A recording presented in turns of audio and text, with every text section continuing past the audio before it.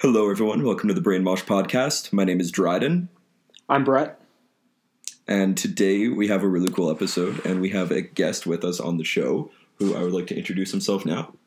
Hi, I am Ben. Do you want my last name too? It's up to you. Oh, yeah. I'll stay slightly anonymous. All right, cool. Ben, tell us about yourself. Why have we asked you to be on the show today? Well, one reason is you're my brother-in-law. Mm-hmm. But so, yeah, Ben is my brother-in-law. That's a fun fact. That's one reason. Actually, wait. Sorry to cut you off there, Ben. That's right. In the last episode, we talked about the first time we ever went to a heavy, underground show. And I said that my first ever underground show I went to because it was my brother-in-law's band that was playing. And this is that brother-in-law. So our dedicated listeners will feel like they're being introduced to royalty right now. I feel like I'm being introduced to royalty. Wow, I would not consider myself anywhere close. Sorry. I've now interrupted Ben once, and now twice. But just while we're talking about our listeners, I just want to say I was checking our analytics online today, and we have at least one listener in Ireland. And so if you are that listener, we just want to thank you from the bottoms of our heart for supporting us from all the way in Ireland.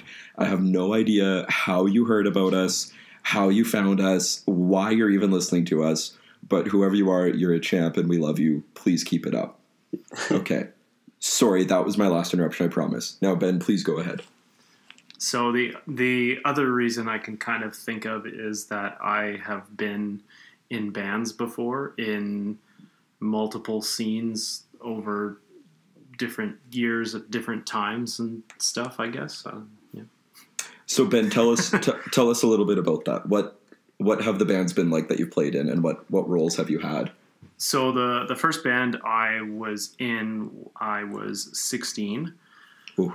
And he was an angsty young lad. Yeah, and so I grew up in small town Manitoba, and we actually had a little bit of a thriving little scene there at the time, and it was like the mid to late 2000s. If you've ever heard of a band called Means, they were very prominent in our area there, and so we all looked up to them, and we started a band. A few friends of mine from high school. So that band was called the Emendation, and we were, I would probably describe us nowadays as metalcore, but I needed a role in the band, so we became a keyboard metalcore band because I could play keyboard. And there were already other guitarists who were better at guitar than I was. I did that. I didn't know that you played keyboard. I just assumed you played guitar in that band. No, I did keyboard. Sorry, go ahead. No, I was going to say, is it keyboard or was it the synth, attack kind of thing? It was more synth, sometimes piano, It depended on the song. Okay, no, that's cool, I dig it. I would have said that you could have seen it, or not seen it, heard it on MySpace, but I heard recently that MySpace kind of had a little bit of a fallout of some of their data and stuff. So Anyway, I think I have some of the songs still somewhere on a computer somewhere, but emo kids everywhere weep over the loss of their glory days on MySpace. Yeah, but yeah, so that band lasted for just 2 years. It was pretty short lived, but I did that, and then I took over vocals when our vocalist left. About halfway through the band, after about a year, he left to go be in another band called The Fortunate, and so I took over lead vocals at that time. Then I was in a band shortly after that where I played guitar. I was not very good at guitar at the time, and it was really funny. We tried to be a hardcore band, but I didn't really fully listen to hardcore yet. So you can imagine a metalcore kid getting told by one of his friends to play hardcore, but not really understanding how to do it. So that band, I believe that friend's name was Jesse Kowalski. Yeah, and Jesse Kowalski, if you're listening, shout out to you, man. So, yeah, so that was shortly thereafter. That band was called Ex Goonies X. That was the first band I toured with, and then a few years later we had again Jesse and I and a couple other guys from our hometown, from shout out to Dauphin, Manitoba. We had another band called Short Fuse that was very short-lived. The irony. The I love it. aptly named Short Yeah. Fuse. So that was right around like 2010, I think, maybe 2011. Then I took a few years off. I was finishing up some school, moved out to Edmonton. And then I think in 2013 is when my most recent band formed. That was Times Tide. And I played guitar in that band. So most bands I've played guitar in. Oh, I forgot to say in Short Fuse I was vocals again. So I've either done vocals or guitar or keyboard. So kind of a few different things. Right on. And we might as well throw this in here just because we've got one of their former members on with us. Times Tide was actually a sick band. They played very melodic hardcore. That'd be a good way to explain it, hey? Yeah, West Coast influence for sure. We basically tried to rip off Go It Alone. Oh, Go It Alone, sick band. And as much as possible. That was like, if we could try and play Go It Alone, that's what we tried to do. And then maybe a little bit of Have Heart influence, but I couldn't play that melodic as well. So most of our stuff sat kind of in between there, but yeah. So Times Tide, actually, one of their most recent EP that they released before they disbanded is available on Apple Music and Spotify, I believe. And is that correct? Oh, no, go ahead. No, I was going to say, yeah, it's definitely on Apple Music, and I would highly recommend checking it out. Because I know it was probably 4 or 5 months ago, you recommended Times Tide to me to check it out.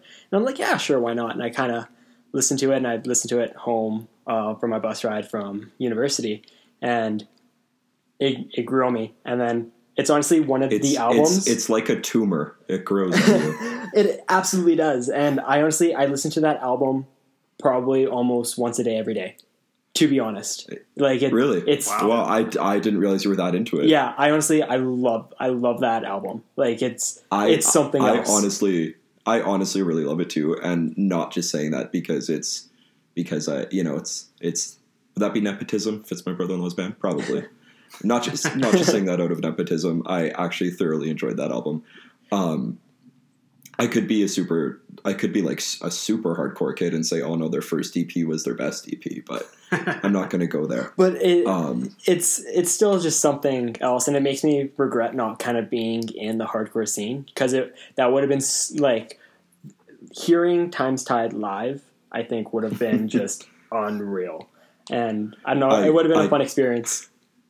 I can confirm, as someone who is at pretty much every Times Tide Edmonton show ever, that it was a good time. Yeah. I saw you guys live probably 4 or 5 times. Hey. Yeah. Yeah. We had a good run. It was fun. They opened for Comeback Kid once. That was wild. Cool. Dang. No, you guys opened for Cro-Mags. Yes. Right? That Comeback Kid also played that show too. Yeah, that's right. So they opened for Comeback Kid twice. Yeah. And then, was it a separate show that you opened for Cro-Mags? No, Comeback Kid and Cro-Mags were on the same bill. Yeah. No, so, if anyone out there knows their hardcore history, Cro-Mags was a pretty big deal back in the 80s and 90s. So, I was pretty stoked on that when my sister married a guy who had that experience under his belt. I wanted to have a mosh pit at the wedding, but that idea was the dream. Oh man. Yeah. Okay, question for you, Ben. Do you have a favorite song from Times Tide, or just a favorite song to play live, or anything like that? So not necessarily to play live, but my favorite song, I think, that we've recorded, like probably two of the ones from the new album, I would put probably 1A and 1B. I would say Numbered, Way Divided, like the last song on the album, I think was my favorite song that I think I've ever recorded, period. Not only just for, like, it took us a long time to write that song. That's the song we probably took the longest and the most careful, like, writing process with. and then also just kind of culminating into a recording so well. I like, to this day, I like thank Liam in Calgary for recording that song for us, because I'm just like, man, you did such a good job, and I just I'm just so grateful that it turned out that way. And I had the idea for that ending where it's like a slow acoustic kind of fade out thing for a while, like pretty much as soon as that song was written. And so just kind of the way the songwriting all came together, I was really, really happy with that one. So that's probably my favorite to listen to. And even to this day, like it might seem really cheesy or stupid being the one who actually recorded the guitar parts on it and wrote the song, but it still kind of gives me some chills sometimes listening to it. And I'm just, it's one of the things as a musician is you're always super critical of everything that you do. Oh, absolutely. And I am especially critical of myself. I'm you know, if any of my long standing friends, you know, he's his toughest critic, you know, but yeah, like I love how my guitar sounds on it. I love the solo part in it. I love the cleaner tone at the very beginning. Yeah. It kind of all came together. So that's probably my favorite song. And then Shields was really awesome. Shields is a banger. I'll back that one. Because that one was like really melodic. And when we wrote it, it was like kind of out there given what we had written previously. And it was kind of a beginning of a little bit of a new direction. And I thought it was a good musical progression from our first EP. Like, you don't want to ever release the same album, which is, well, I mean, in hardcore, people would like you to, but but we didn't want to, and so that was kind of a good new kind of, I guess, line in the sand to say, no, we're going to do something a little different. And I think that one's more meaningful for me in that our lead vocalist Colton, some of the lyrics in that one are especially personal to him and really, really, really, really deep for him. And so, so it's always kind of special too when you can see other bandmates really like kind of pour themselves into a song in that way. So I always like playing Shields live because I know that that's probably Colton's favorite song. Yeah. And just seeing him kind of be super passionate is pretty awesome. So yeah, probably those two are my two favorites that ever kind of got recorded and released and everything. And cool. Yeah. So yeah, before we move on, that EP is called, or no, I guess it's a full album. What am I saying? That album is called God, I'm Alone Here by Times Tide, and it is available on Spotify and Apple Music. And everyone who's down for some good old-fashioned melodic hardcore would definitely be worthwhile to check it out. Absolutely. Now Ben, you said earlier that you started off as a metalcore kid, not as a hardcore kid. No, yeah. And on this podcast, Bretto and I definitely lean more towards metalcore in the heavy music that we discuss. Yeah. And one thing that we've talked about that I was thinking it'd be cool to get your opinion on, coming at the metalcore scene and at the hardcore scene as a Christian, why is it that you think that Christian bands in the metalcore scene specifically tend to be like more well received than like Bretto, do you agree with what I'm saying? Like, yeah, no, I absolutely I feel like if you're just like a straight up death metal band and you're a Christian band, I feel like the death metal scene is going to be much harder on you than the metalcore scene is to a Christian band, you know? And like off the top of my head, if you asked me to name who are the most popular metalcore bands of the last 10 years, a lot of the ones that I'm going to name are Christians. And that's not just because of my own bias, but obviously we talk all the time about Silent Planet. There's Being As Notion isn't metalcore, but same diff. But then you look at bands like Phineas or O Sleeper or Underoath. A lot of those bands where they never considered themselves Christian, but they wrote about Christian themes, or some band members were Christian. I think that was a huge influence as well. Sorry, I'll let you continue. And Yeah, no worries. And one of the reasons why I thought it'd be interesting to have Ben on the show is because Ben, I'm not saying that Ben is an old man, but I am saying that Ben is from the previous generation of metalcore. And the bands that got Ben into metalcore are not at all the same bands that got us into metalcore. So, Ben, like, can you comment on like what were the Christian metalcore bands of your day, and why did they stand out to you, and why do you think Christian bands tend to be like widely accepted in metalcore as opposed to other genres? Well, those are a lot of questions. Well, just talk. You're a smart guy. Just ramble on for a while. Well, it all starts when I think I started. I think I went to my first show in like I want to say 2002. Oh, geez. 2003. So yeah, I am a little older, but honestly, the first shows I went to were more local, and there were a lot of local bands playing that were kind of cool. And then some friends of mine and I, honestly, we just kind of accidentally found, punk bands that were Christian, like from Tooth and Nail Records. Yeah, right? Like MXPX and Slick Shoes and Sidewalk Slam, and then we kind of took it to the next level when Tooth and Nail came out with a sister label called Solid State Records. Oh, shout out to Solid State Records! And they started putting out heavier bands, and I remember around 2003, 2004, like witnessing screaming music for the first time and just being like, I don't know, drawn to it, I guess. Kind of like, whoa, that's cool. I don't know. And I thought it was cool that it pushed the envelope. So the bands that I remember that were really prominent on Solid State back in the middle 2000s there, of course, Under Oath, Norma Jean, The Chariot. Those were all bands that I grew up listening to. Honestly, even bands that now are a little softer, but like then were a little bit more extreme, like Me Without You. Yeah. Emery. Thrice.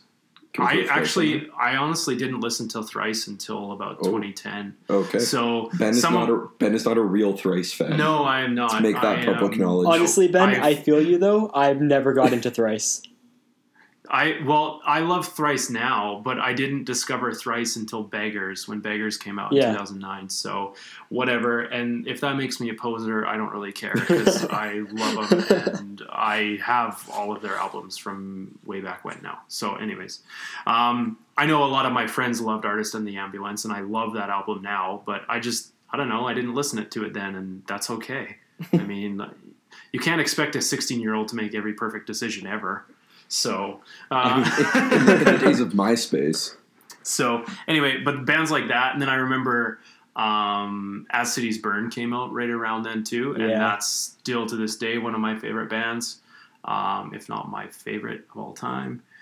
And so like growing up with that was like all of those bands were coming out with new music, Solid State was really good about kind of staggering their releases. So pretty much every couple months, 3 months, you were going to have a new record that was a band that you loved.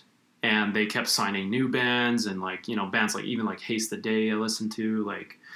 So all of those bands were pretty prominent.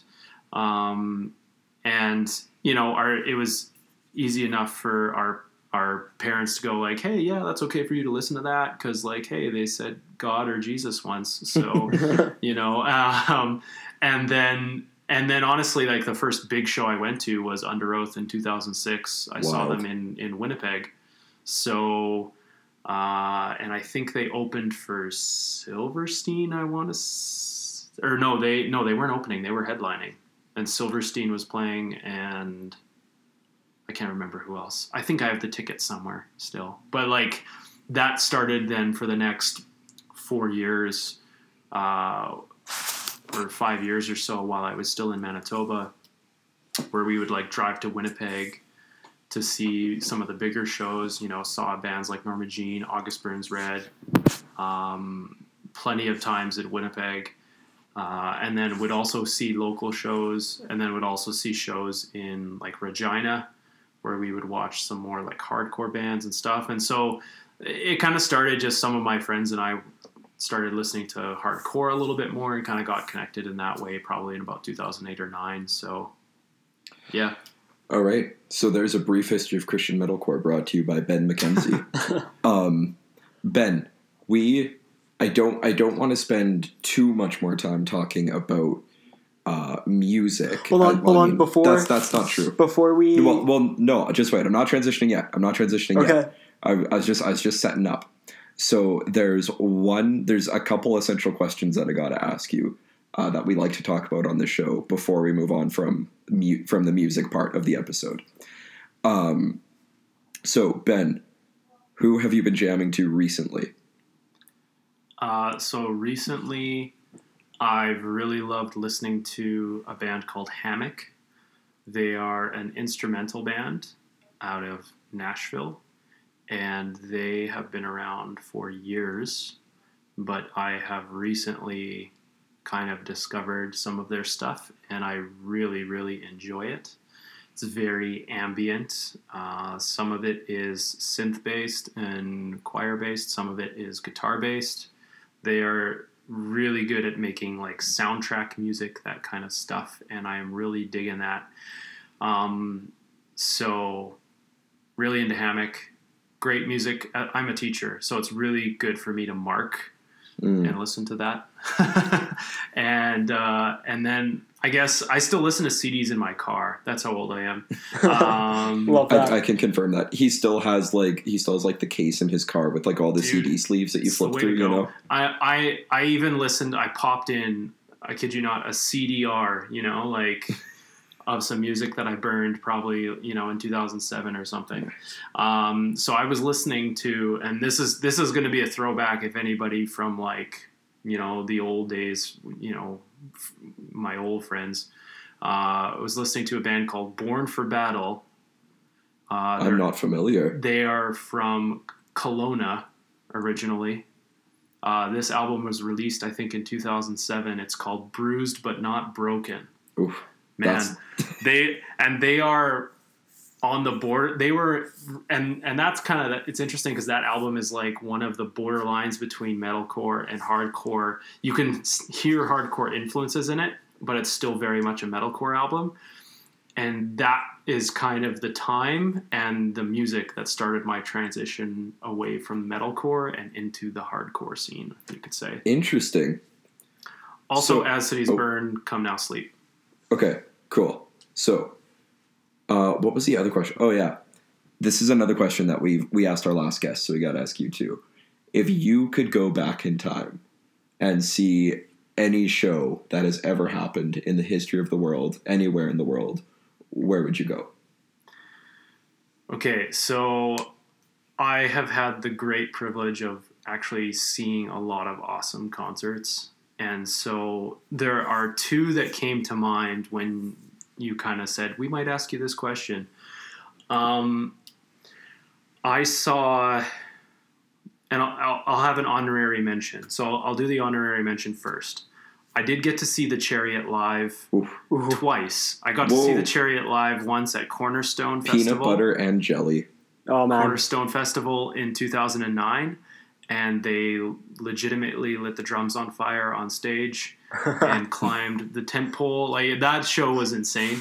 That was amazing. I also saw the Chariot in Montreal, and that was really cool because they all actually played on the floor in front of the stage, and I got to like basically scream and spit in Josh's face. Multiple times. That was amazing. That's where the scene lives, right? The moment when you are spitting into the vocalist's face. Those are my honorary mentions. Was the Chariot. I would love to go back to a show that I saw.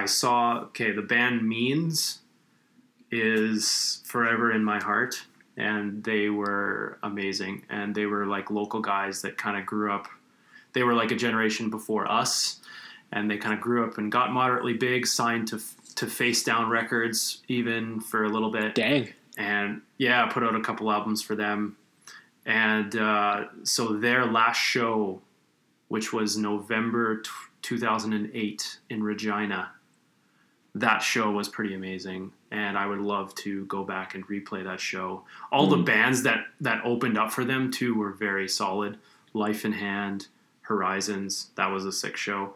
One that I was not at that I would really like to see was As Cities Burn in, I think it was Cornerstone 2008. It was either 2008 or 2007. There's a clip of Cody Bennett playing Widow by himself on YouTube. That's all I remember from it, and it's like just so raw emotionally.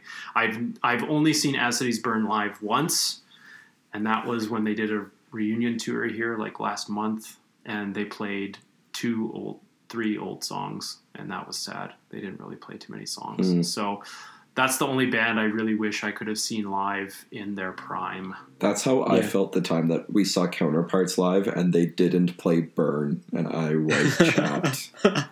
Not that Burn is like an old Counterparts song, but it's my favorite Counterparts song. Anyway. I'm just envious that you saw the Chariot live. I know.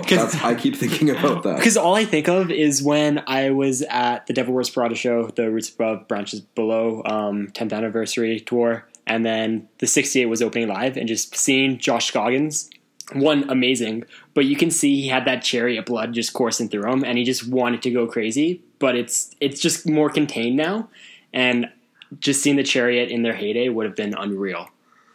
Yeah, and I don't know how that dude does it. I mean, I'm not even 30 yet, but I have definitely lost some steam. Yeah. Like that dude's got to be almost, I I haven't Wikipedia'd him recently, but he's got to be almost 40. And I don't know how he has the energy that he does, but props to him. If you haven't seen them play their live show in Australia where they're playing in the house, and then like, just Google that, like search that up on YouTube, because they play like in a house and then they're like playing on the roof. It's wild. Wasn't there? That's in that video. Weren't they playing at a venue and like someone stole like a mango or something? So the dude like shut off all the electricity, and then they moved to the dude's house. Yeah, no, it's wild. Yes. Like that's exactly what watching it live is kind of like. It's just wild, but I mean, I'll always remember like, and it was awesome to see them at a festival. A festival is not always the best place to see a band because there's way too many people. It's not intimate. It's just really kind of chaotic and crazy, but then they also get to do some crazy things like climb 10 poles and light drums on fire. Yeah. They can't really do that on tour every night. So, you'd run out of drums.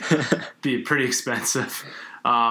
But seeing them in Montreal was really cool too, because that was like, me and 10 other people really knew what was up, and I got to scream in Josh's face, like, if there's blood on the roots and there's blood on the branches, like with him, and like, yeah, that was pretty cool. That's so cool.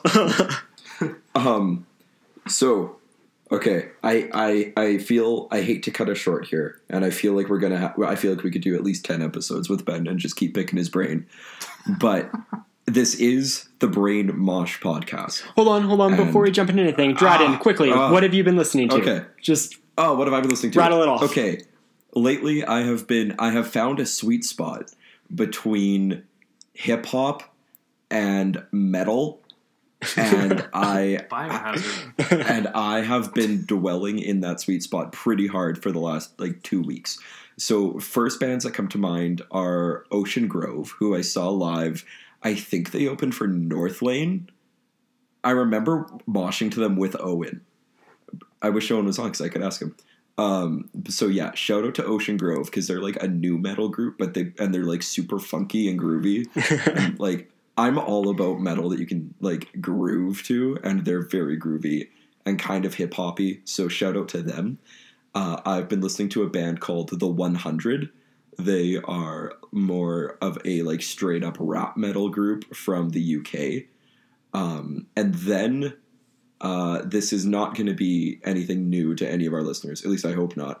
But I've gotten really obsessed with Rage Against the Machine. over the last couple of weeks. I'm honestly shocked that it's taken me 22 years of life to realize how much I love Rage Against the Machine. But like, they are Marxist, and they're angry, and they're funky, and they're hip hoppy, and they're hardcore punky, and they're heavy metal-y. So, I mean, really, they're everything that I love wrapped up in one very angry and very catchy package. And I've been jamming to them pretty hard. That's fantastic. What I've been jamming to recently. Love it. How about you, Bretto? What have you been jamming to? My go-to, I've been listening to a lot of, well, first off, the new Knock Loose song. Mistakes Like Fractures, check it out. I think it's fantastic. Been listening to a ton of Year of the Knife, just because they go hard. But they were in Vancouver not too long ago, I'm pretty sure. Were they actually? Dang, I should have flew out. So. Yeah, should have flown out, bro. I need to, I want to go see them just because Ultimate Disease and Fatal, or I think that's what those songs are called. They go hard. I don't know. Yeah.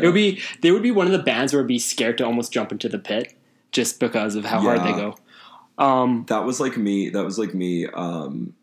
I shouldn't say I saw Integrity, but there was an Integrity show happening in my immediate vicinity, and about 30 seconds into the first song, I made the mistake of jumping into the pit, and Dryden. I know I'm not even making eye contact with Ben right now because I know how Ben's a very responsible man.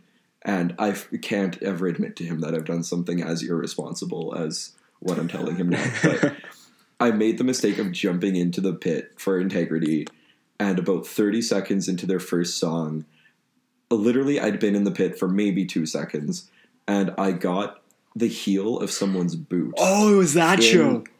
Yes, I got the heel of someone's boot, and like I get it. Like, I don't hold a grudge with like moshing injuries. Like, it's all in good fun, and like I'm sure I've hit people while I've been moshing too. So like I'm not mad about this. It's just, it's just my most recent moshing mishap. But I got the heel of someone's boot right in my lower stomach, and I had a really nasty bruise, and I was absolutely out of commission for the rest of the show. I stayed for like 2 more songs, and I was in so much pain. I just then went and sat in my car for like a half hour until I could like recompose myself and fully breathe again. And then I just went home. But to be fair, that bruise was nasty. Like, it was... The bruise was very nasty. Maybe should I post a picture of the bruise on our social media? I feel like that'd be inappropriate. It's almost a little not safe for work, so maybe not. Yeah, because it's a little far south. But that was something to wake up to. I'm not gonna lie. Sorry, I cut you off. No, it's all good. The moral of the story is don't mosh at an Integrity show. Sorry, bro, go ahead. No, and the last band that I've been really getting into, I've been listening to a ton of Vane from Boston, and Ben really likes Vane. That's a good thing. The Self-Destruct EP, I think it's unreal. Progenitor, I probably listen to it a couple times in the morning when I'm getting ready for work or school, whatever. I don't even know how to describe it. It's just one of those songs that it's fun to sing along to listen to jam. You just kind of want to go crazy. It's a song I wish I could be in a pit for. Oh yeah. But I think Vane is nice. Vane is a fun new one. Yes. Bane is good. Everyone on this episode endorses Bane. So. Okay, are we ready? It's about to get heavy. It's about to get heavy. Oh, puns. Okay, so this is the Brain Mosh Podcast. And at this point, we've covered the mosh. We've been talking about heavy music for the last half hour. And now we're going to cover our brain topic. And it's completely different from anything we've talked about so far. We are about to take a 180-degree turn and head back in the opposite direction. And we're about to admit the other reason why we had Ben on the episode. Ben is useful for 2 reasons. 1, because of his experience in metalcore and hardcore.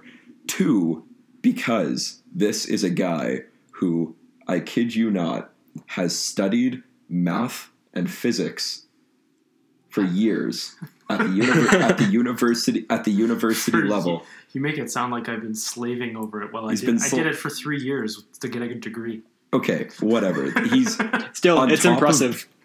On top of being a hardcore guitarist, he is also a mathematician and a physicist, and he teaches those subjects to junior high students. And I'm going to go out on a limb and say this because I know he's not going to take it personally. He's pretty geeky. He loves science, and he loves math, and he loves numbers, and anything like physics related or chemistry related. And so recently, something pretty big has gone on that I'm sure everyone out there who's at all interested in anything scientific will have heard about. And I'm going to let Bretto introduce this topic because this is much more his domain than mine. So Bretto, take it away. Yeah, absolutely. Even if you watch like the news, anything, you probably should have seen it. But a bunch of scientists, there was an international effort to capture the first image of a black hole, and which they were successful in doing. And during a conference, it was announced on April 10th, and along with the research paper, and they released the images. And so for the first time in human history, we have seen at least the shadow of a black hole, which is unreal. It's something almost unfathomable. And even though a lot of people who may not completely get it and maybe saw the picture and they're like, why is it so blurry? Why is the resolution so poor? It's probably one of the most difficult things that physicists and astronomers and computer scientists could have ever undertaken, mainly because they had to turn Earth into a giant, almost, I guess, like a satellite. I don't know what's the proper word. Ben, do you know? Telescope. Thank you. Totally blanked. Turning the Earth into a giant telescope to be able to capture a picture of M87, which is a massive black hole, roughly 55. What is it? 55 billion times the size of the sun, or something like that. I could be wrong. It's been a while since I've actually looked at some of the actual facts about it. But yeah, since Ben has a physics and mathematics background, and I think we all love science and space, it would be a fun topic to discuss since it is massive news for at least the scientific world anyways. So Ben, my background is history and philosophy, so black holes could not possibly be further out of my scope of knowledge. So how would you, as someone who teaches science for a living, how would you explain what a black hole is to the layperson who doesn't know anything about black holes? Okay. Well, at the risk of sounding really, really cheesy, I will compare it to music since we're on a music podcast.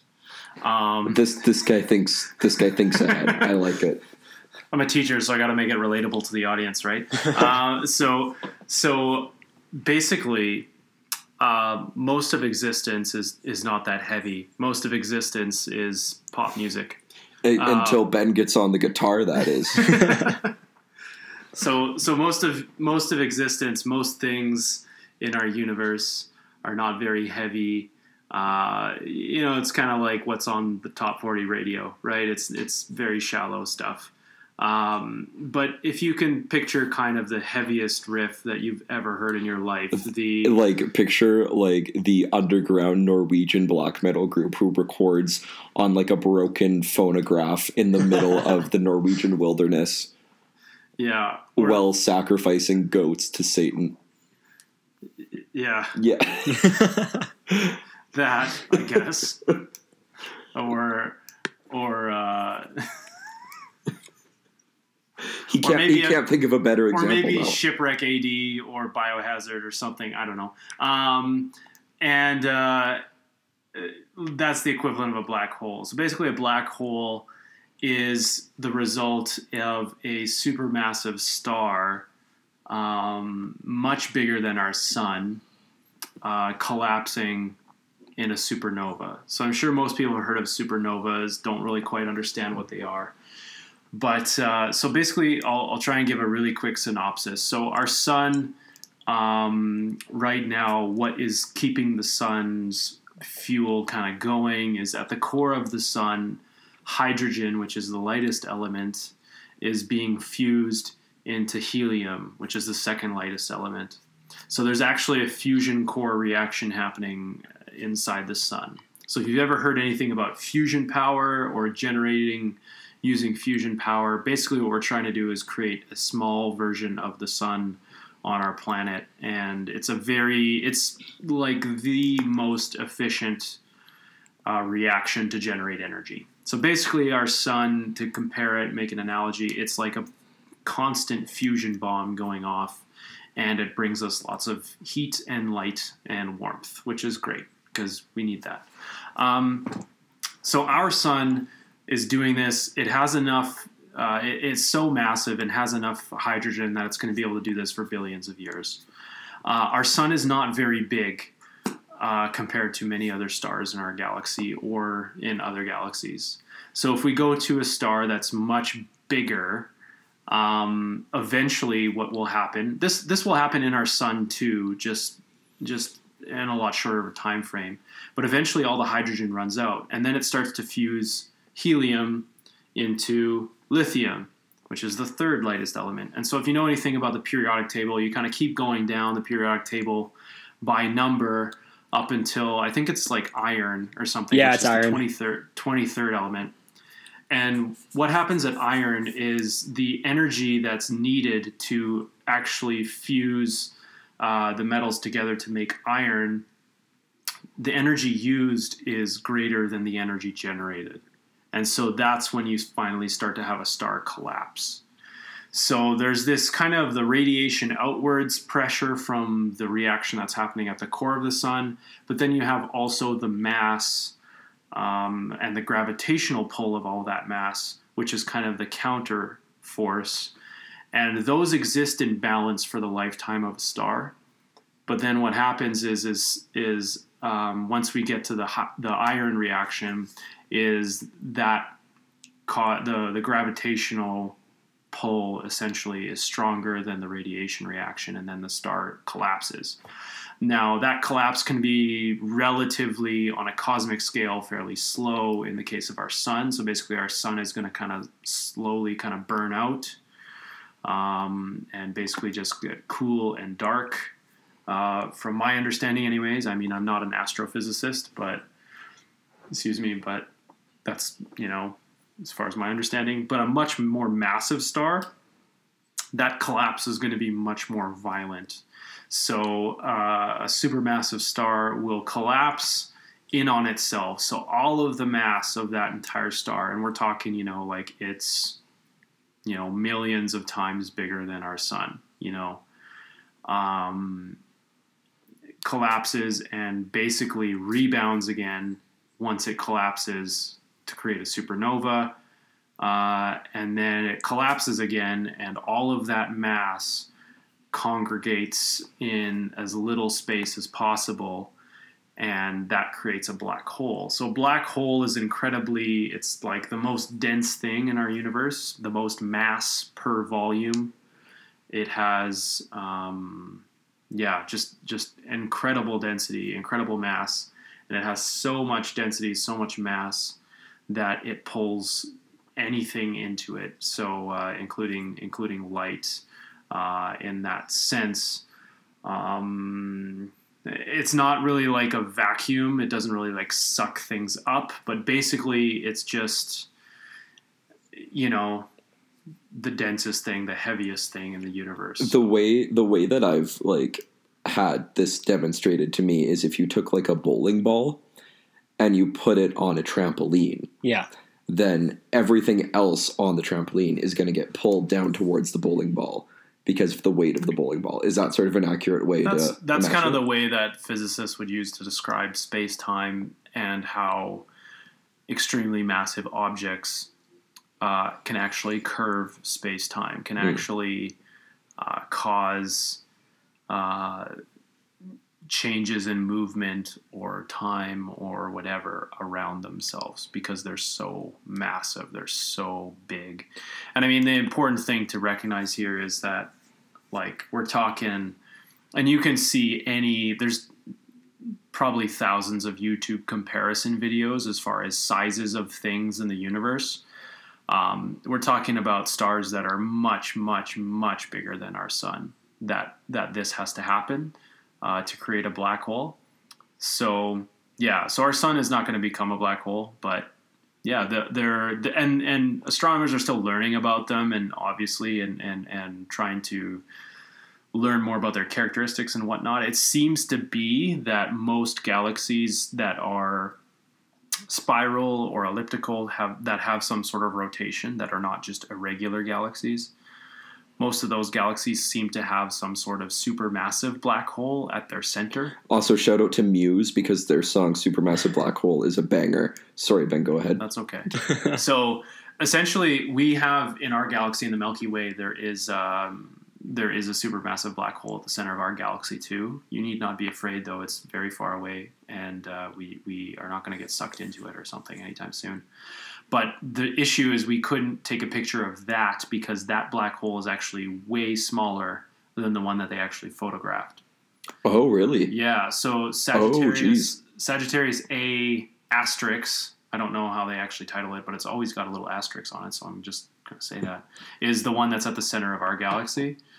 But in M83 or M87, whichever one it was that this one was, it's actually a lot bigger. And so that's why they tried to do that one.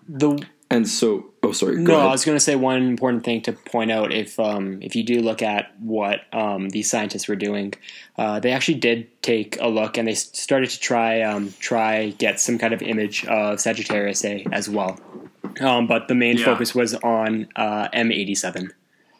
Yeah, and from my understanding, I mean, it would be, with astronomy, it's sometimes more challenging to take pictures of stuff that's in your own neighborhood.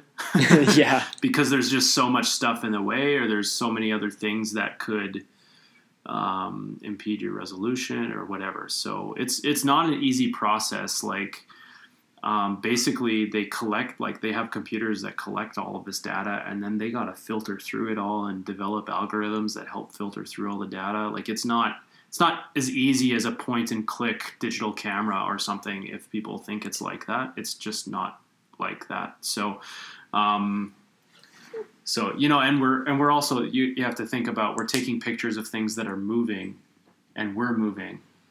So that makes it a little bit harder too, to get clear resolution of things. Yeah.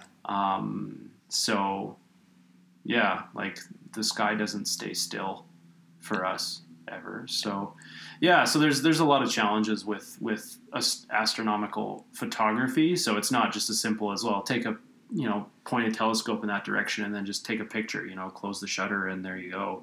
And that's where one of the things I don't think people realize is they mainly develop the picture from microwaves, gamma rays, X-rays, and that sort of data that they collected. So it's not just, like you said, pointing a camera. It's literally from different wavelengths of light.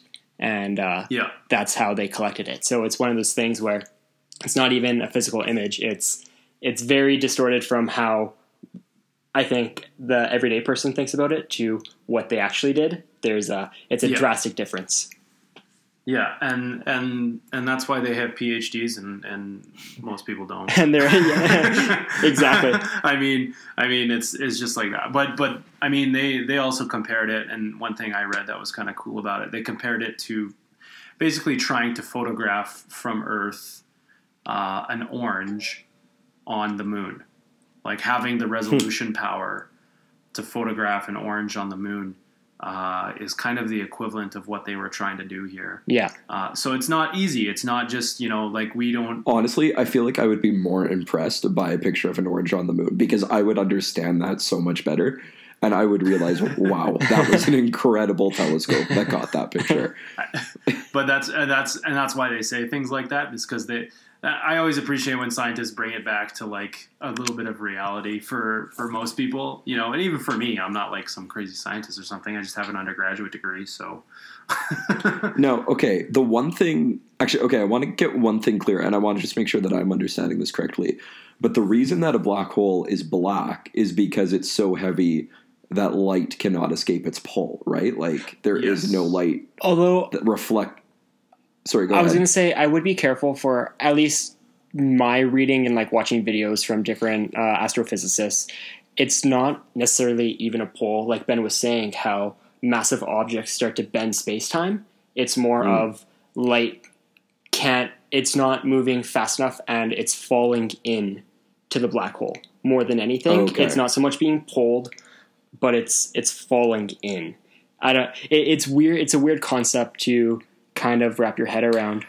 But well, because when there could be stuff light in there, we'll never know. Yeah. We just don't, like, the light is not fast enough to escape. Right.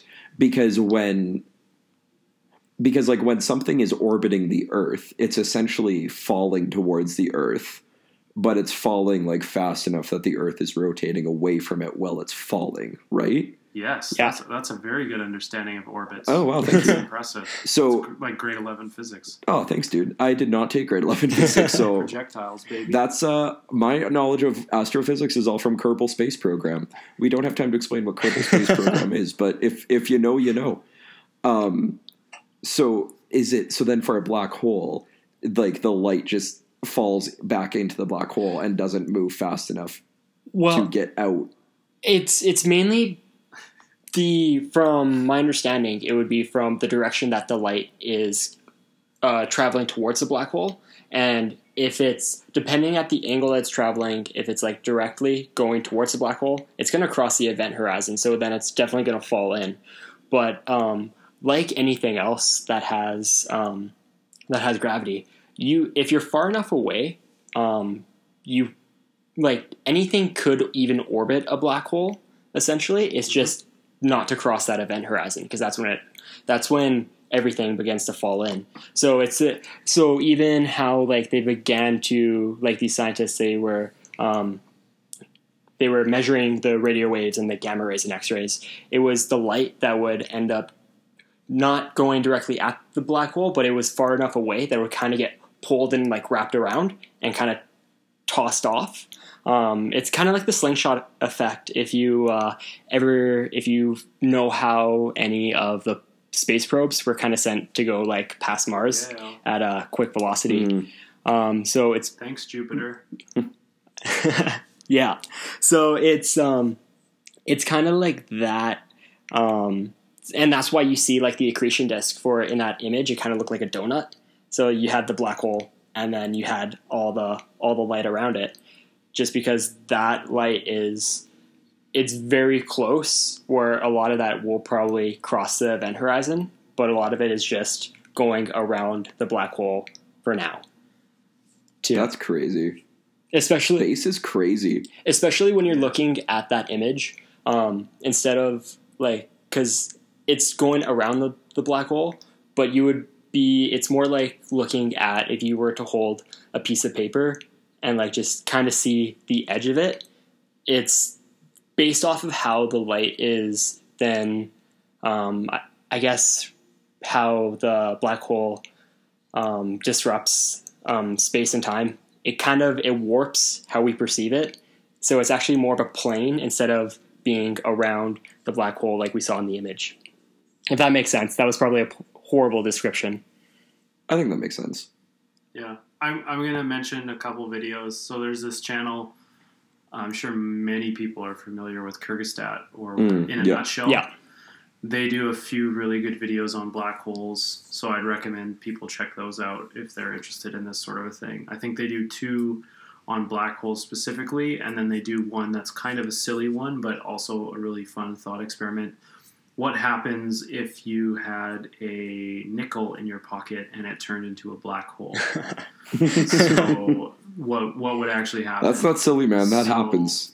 People die every year. Pretty cool. And yeah, it's true that it is orbital. Like if there was a black hole, and this, they describe this in one of their videos too, is if the sun was replaced with a black hole that was the same mass, okay?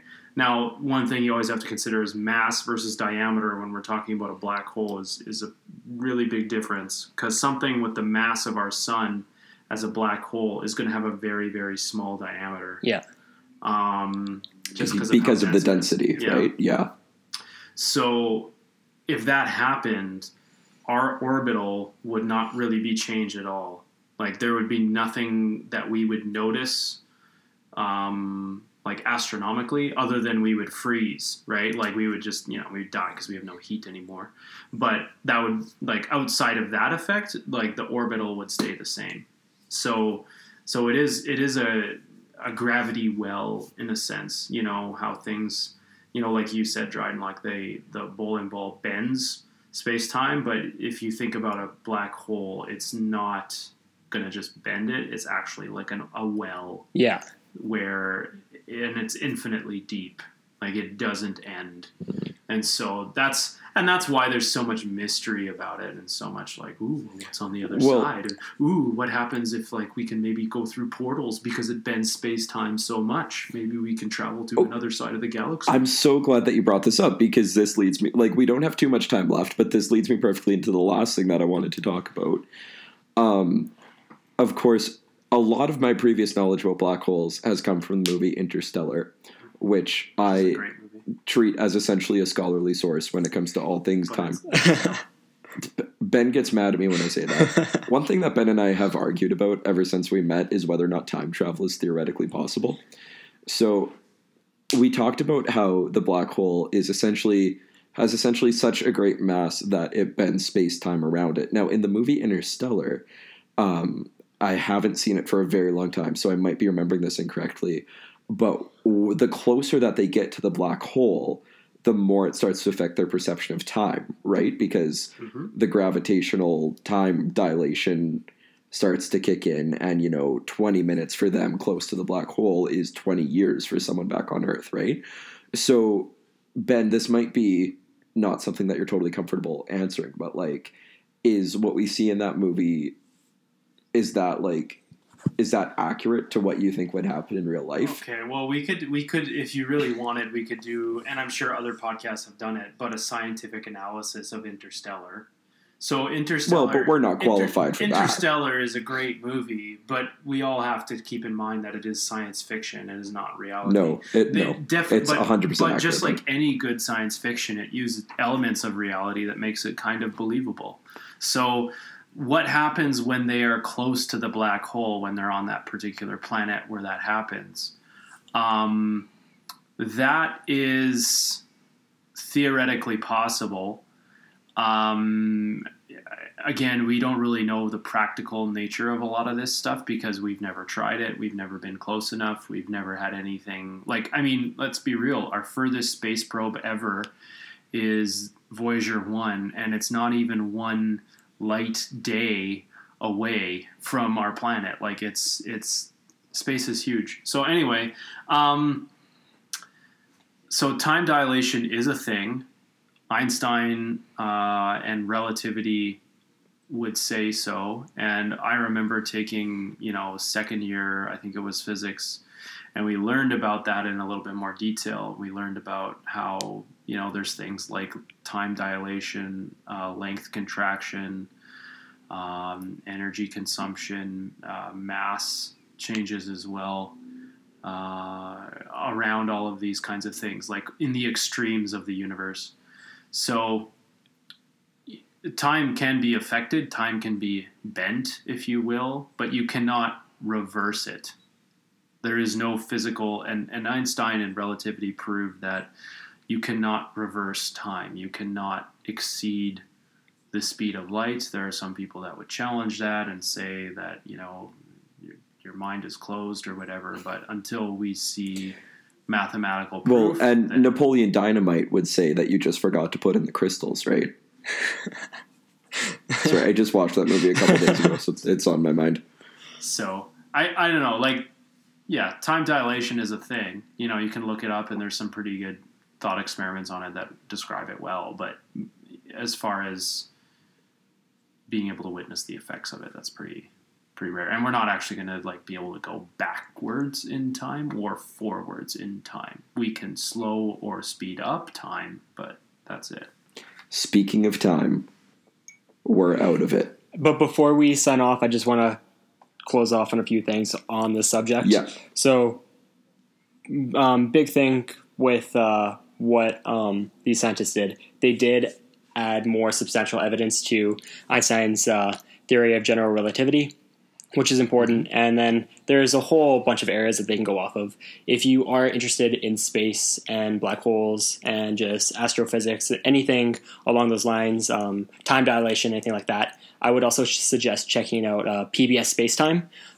It's hosted by a astrophysicist, Matt O'Dowd, PhD, fantastic guy. He explains everything relatively in a simple manner that most people can get. And he goes over some equations and the physics behind stuff, but it's fantastic. So if you want to know more, if you want to learn more about space, I suggest checking out PBS Spacetime. They're fantastic. Yeah. Crash Course Physics. Crash Course Physics. Crash Course Astronomy. Good YouTube channels for that stuff too. And we already mentioned, is it Kyrgyzstan? Yeah. Is that how you say it? Yeah. So there are lots of good resources out there, and I'm sure we could spend many more hours picking Ben's brain about everything from black holes and time travel to the history of mosh pits and Christian metalcore. Unfortunately, in the interest of keeping things within our time limit, I think we'll have to sign off at this point. But I would like to thank everyone for listening, especially if you made it through the whole episode. That's incredible. I'm very thankful. Shout out to the one guy in Ireland, if he's listening to this. You're the real MVP, dude. Or she. What? Or she. Or she, yeah. I just feel like our podcast is probably not at all popular amongst the female gender persuasion. Not that women aren't also interested in heavy music and science, because they are. But I just feel like us as people, I feel like we're not that appealing to a female fan base. That it's putting ourselves down, not. But I will say, support and celebrate women in STEM. It's fantastic. It's one of the greatest things to see. Women in STEM. Shout out to all the women in STEM.